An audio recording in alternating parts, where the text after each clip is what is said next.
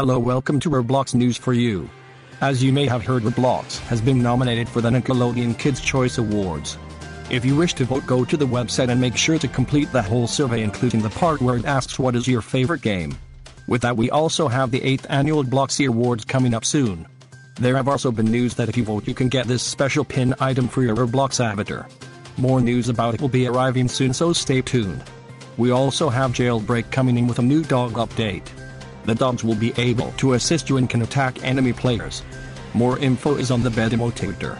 That will be all for today. Thank you for tuning in on Roblox News for You.